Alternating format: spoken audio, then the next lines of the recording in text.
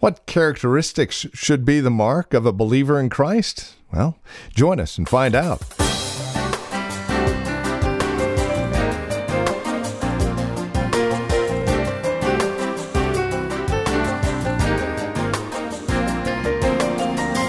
If you're saved and you know it, then your life will surely show it. If you're saved and you know it, say amen. Marvelous Sunday school hymn we used to sing as children, right? Well, there is a lot of truth to that little hymn, and that's what we're looking at today in Hebrews chapter 6. Welcome. This is Truth for Today with Pastor Phil Howard from Valley Bible Church in Hercules. The characteristics of a true Christian, what they look like, how they act. It's all straight ahead as we continue our weekend series here in Hebrews. With this edition of Truth for Today now, our teacher and pastor, Phil Howard. Some of you just walk in, walk out, walk in, and this church could go to pot and it would never be changed by you because you're a taker, not a giver. And we wouldn't know you're a Christian by that attitude. He says here, I know I could see the love of God working among you. You're helping them. Listen, we'll just move from this. This is too convicting. That the model of, when you say this, look at our language. I love you. Watch this now. Wait. You just said you loved your pet turtle. You moved up to your dog. You included your grandma. You said you love mom, and now you're saying you love me. In what way do you love me any different than the turtle? Love in the English language has absolutely no meaning. We don't know what it means. I like you.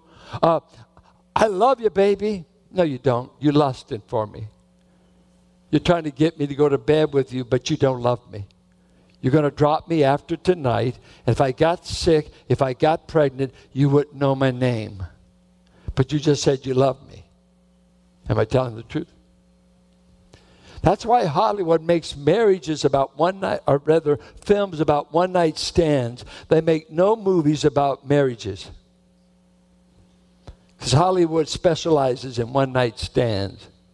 The wine, the ambiance, the mood, could you give us a film of a 30-year marriage? Oh, man, we don't know what that is. You mean you'd be with the same woman 30 years? Yeah. Yeah, you could. Man, that's putting up with a whole lot. Yeah, that's right. It sure is. Has she been putting up with a whole lot? Make me a movie, Hollywood, on that. You don't know a thing about it. You don't know anything about a love that will sacrifice for a woman dying of cancer and you won't bail out on her. That's love. This is love that sacrifices. God so loved that he lusted for us. No, he so loved that he sacrificed his best for us. That's God's love. I love you. I value. I put an estimation on you that you're worth sacrificing for. Now, I want to tell you, that hits the root of my selfishness, my self-centeredness, my conceit. But I don't know if I love like that. I don't even know if I want to. I might get dirty. I might get crucified. There's no safe way to love. If you dare love, you're set up to get hurt. I've got relationships.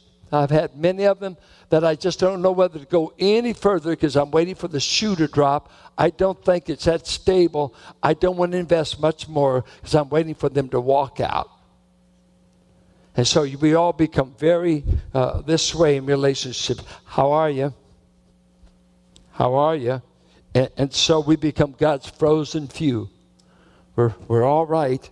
Am I dancing? Yes, I am. And so, like that. But look, it amazes me. What was the last thing Christ did before he died? He stooped and washed their feet. And John 13:1 said the reason he did it, he wanted to show them the full extent of his love. I'm willing to stoop, serve you, and then die for you. I see this kind of love working in you people. I believe that you know God.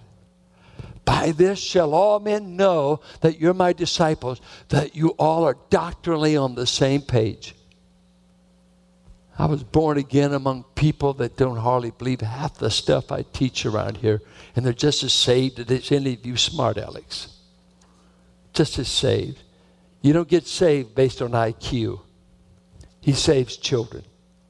We all don't have to say it the same way. But they loved each other, and that's how I knew it. It was a contagious Christianity. It was the real thing. I've gained more knowledge, but sometimes I don't know if my heart has kept up with what my knowledge is. I wish my heart would enlarge. 2 Corinthians 6, Paul said something heartbreaking. In the Greek, he says this to the Corinthians. It is a strain for you to love me since you have no room in your heart. It literally is a Greek word for I give you cramps. Cramps is I'm tight. There's no room to move. He said, it's cramping you to love me. But it doesn't cramp me to love you, for God has enlarged my heart. I had a brother one time tell me, I have found it difficult to love you, for I have closed my heart to you. I would say to you, don't lose your first love. If you quit loving, who cares if you've got the knowledge of angels, could talk in the tongues of men and angels, and you know all mysteries? Who cares? God won me to himself, not by a knowledge contest, but loving me enough to die for me. That's how I know God loves me.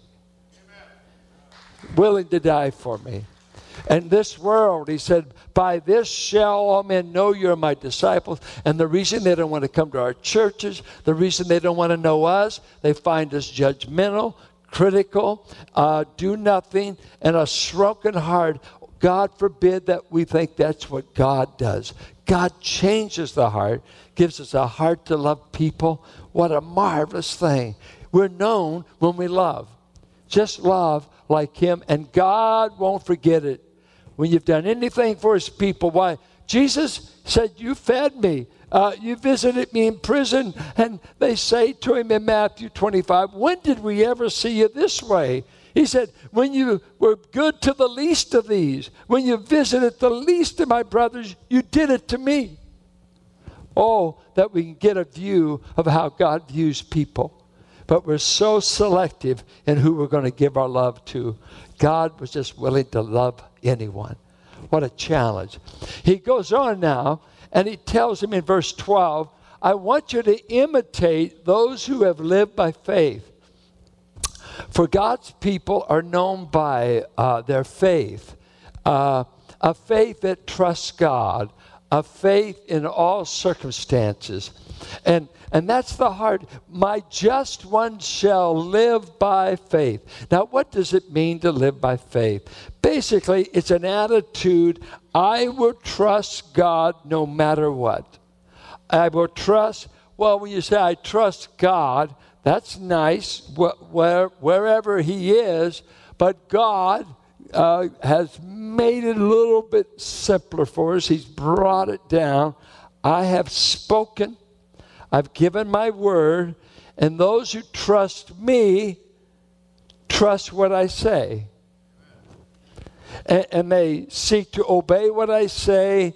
They seek to be governed by what I say. So people of faith are the people of a book, the people of an attitude of trusting God. And he goes on to say the story of Abraham. Imitate someone like Abraham. What about Abraham? God calls him in Genesis 12. He's a moon worshiper. He's not even looking for God. He doesn't know the true God. He's a pagan. He's an idol worshiper. Down there, and God in sovereign grace just calls him out. Leave your home. Go to a land I'm going to show you. I'm going to bless you. I'm going to bless all nations through you, Abraham. Just do what I say.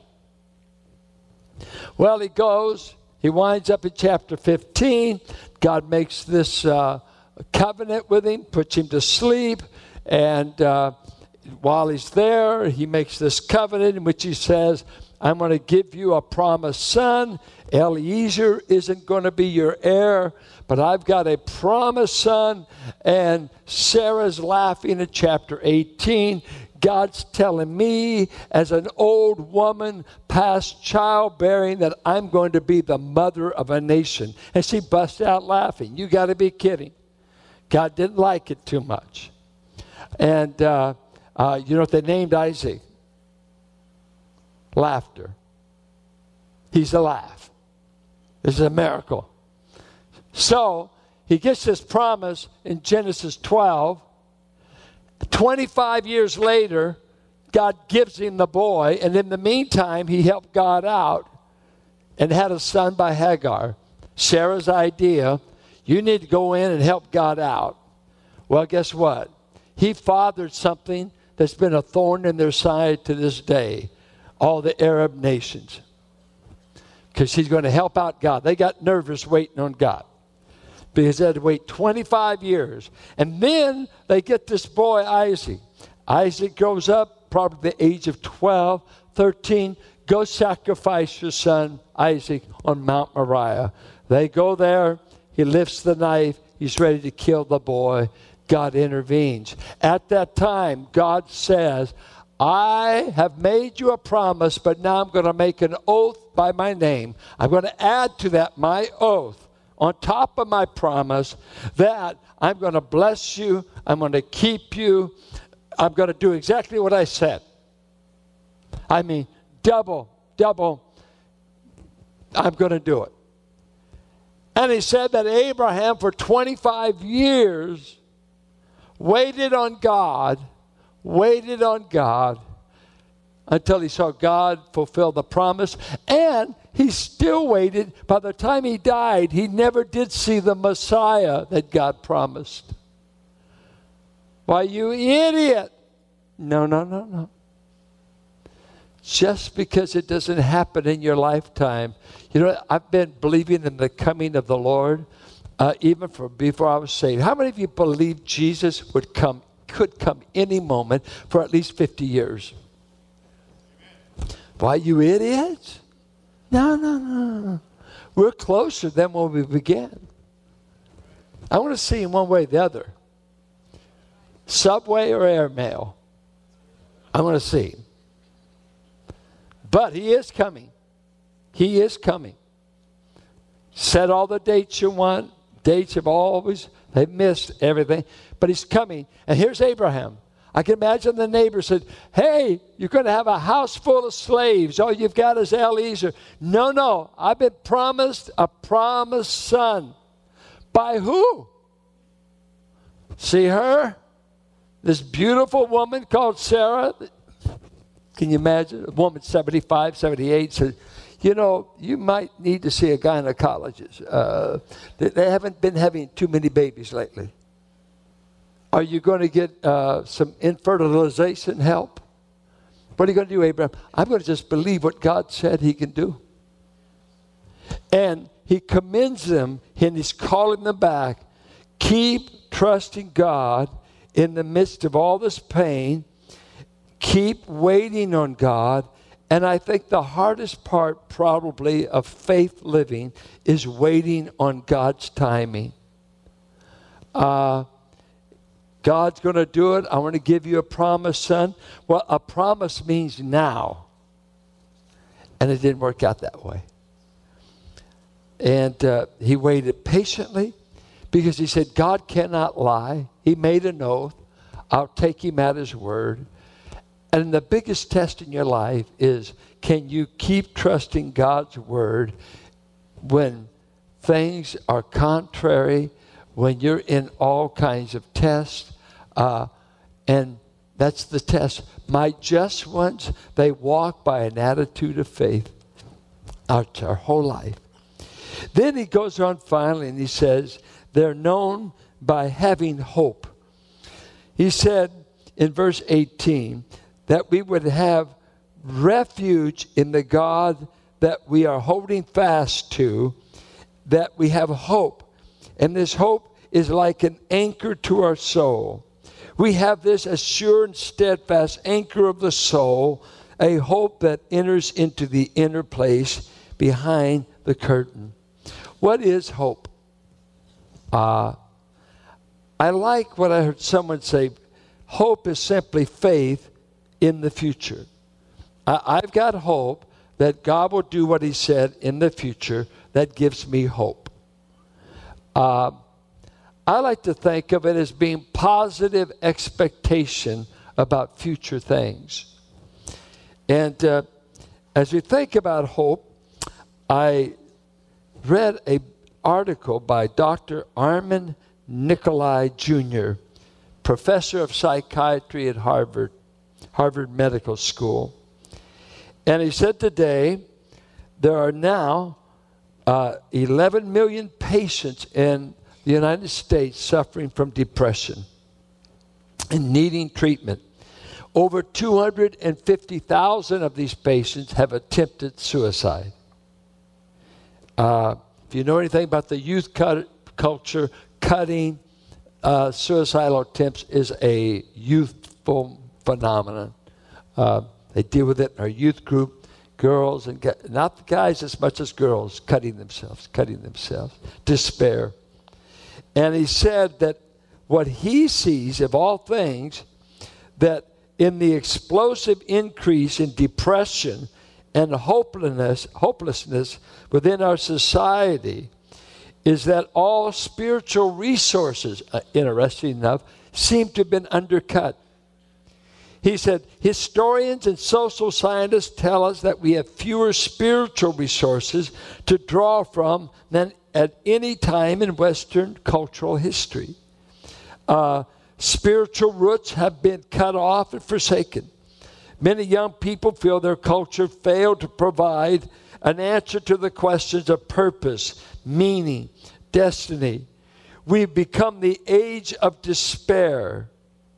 There's a great spiritual vacuum, and no one has any answer to the crises of meaning. Therefore, we have become a culture of angst, and we've become a culture of hopelessness, depression, despair, and we've cut all of our moorings from anything that says there's spiritual help.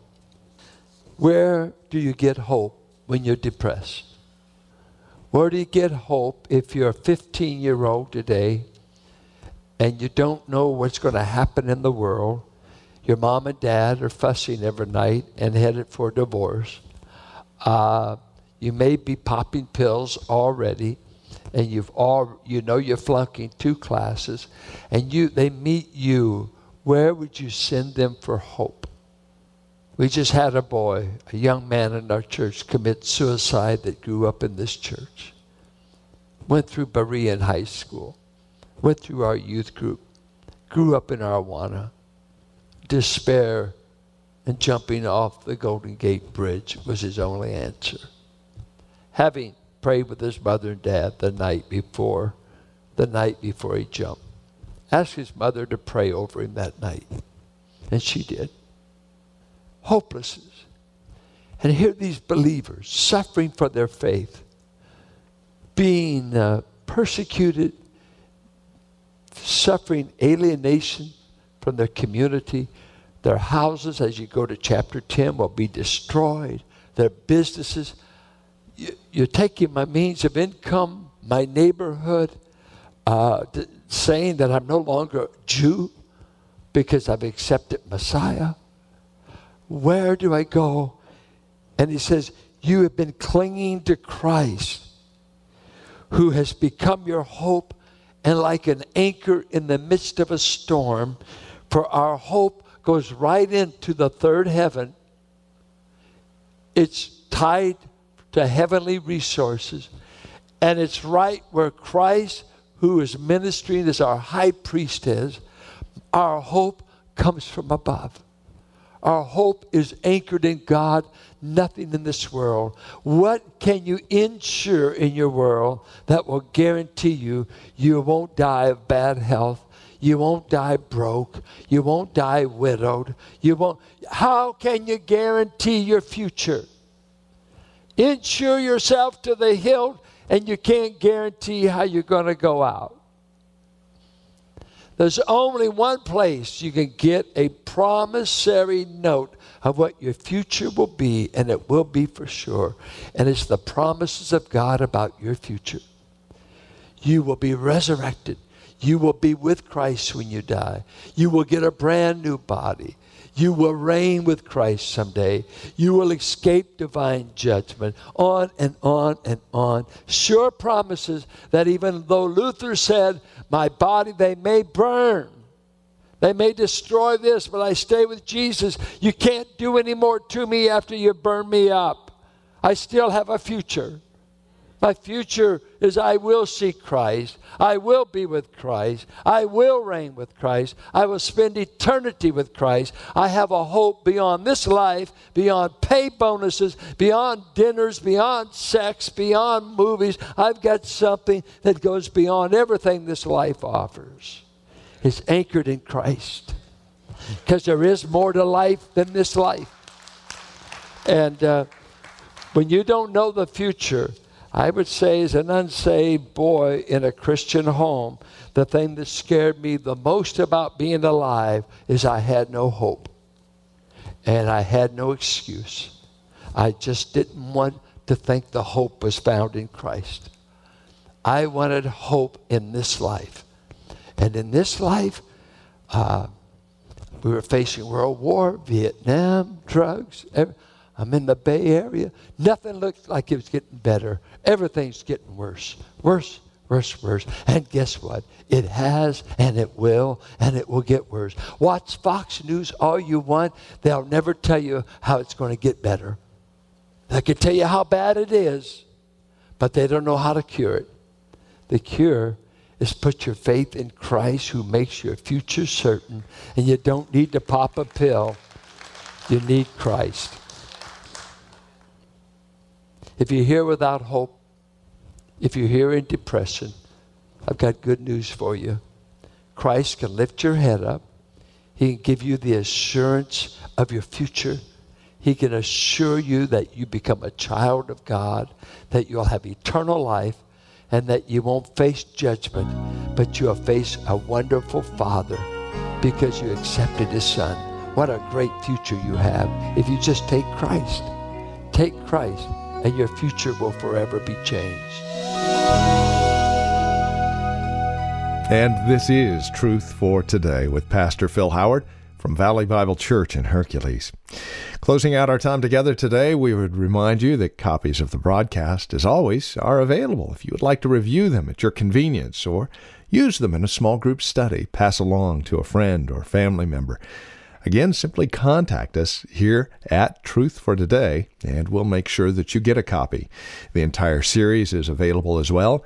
And throughout the month of August, as you become a TFT sustainer with a gift of any amount, we have a very special gift we'd like to send your way. With a little bit more about it, our teacher and pastor once again, here's Pastor Phil Howard. I think that oftentimes, especially we who loved Reformed theology, we're in court. We're before a righteous judge, and we're coming before the righteous standards that have been broken. And so everything's legal. Everything is, I need a lawyer. I need a defender. I need someone to give a righteousness I don't have. But what we can often overlook, what makes this righteousness available? And then I hear a verse that says, God so loved the world. And say, oh, let's don't get gooey. Don't get gooey. This thing comes out of the heart of God, the mercies of God. And He shows back here, oh, you talk about a lover. This God is a lover that will woo us, pursue us down through the labyrinth of time, making Himself revealed. And you see it just with a faint sketch in a Boaz that doesn't know this Gentile girl. Not at all. Who are you? And he says, I've come to love this girl. I'll pay the price. I'll bring her into the family tree, and I'll redeem the family name. The Romance of Redemption, a marvelous look at the book of Ruth, and it is yours for a gift of any amount this month. Our way of saying thank you for being a TFT sustainer. Now, by the way, as you contact us and become a TFT sustainer on a regular basis, some of the other resources available to you are our quarterly newsletter, our once-a-year special gift, and Take a Break with Pastor Phil. It's the weekly video devotional that we have available. And again, that is for our TFT sustainers. No matter how big or how small the gift on a monthly basis, it's our way of saying thank you for partnering with us and allowing us the opportunity to continue the ministry of Truth for Today right here on KFAX. You can reach us at 855-833-9864 or valleybible.org. You can also write to us at 1511 M Sycamore Avenue, Suite 278. We're here in Hercules. The zip code is 94547. Thank you so much for joining us today. And until next time, may the Lord richly bless you